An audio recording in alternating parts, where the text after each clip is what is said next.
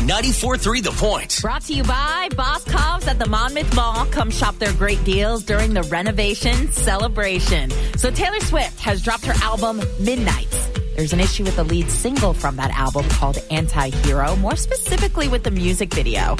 The issue is with the scene where Taylor steps on the scale and it calls her fat instead of displaying her numerical weight. It had to be cut because people were calling this scene fat-phobic. When I saw the headline, I was like, what? She's addressing how she struggled with body dysmorphia, her disordered eating issues. That in a lot of situations. We're the meanest to ourselves. I mean, hello, listen to the lyrics. It's me. Hi, I'm the problem, it's me. At tea time, everybody agrees.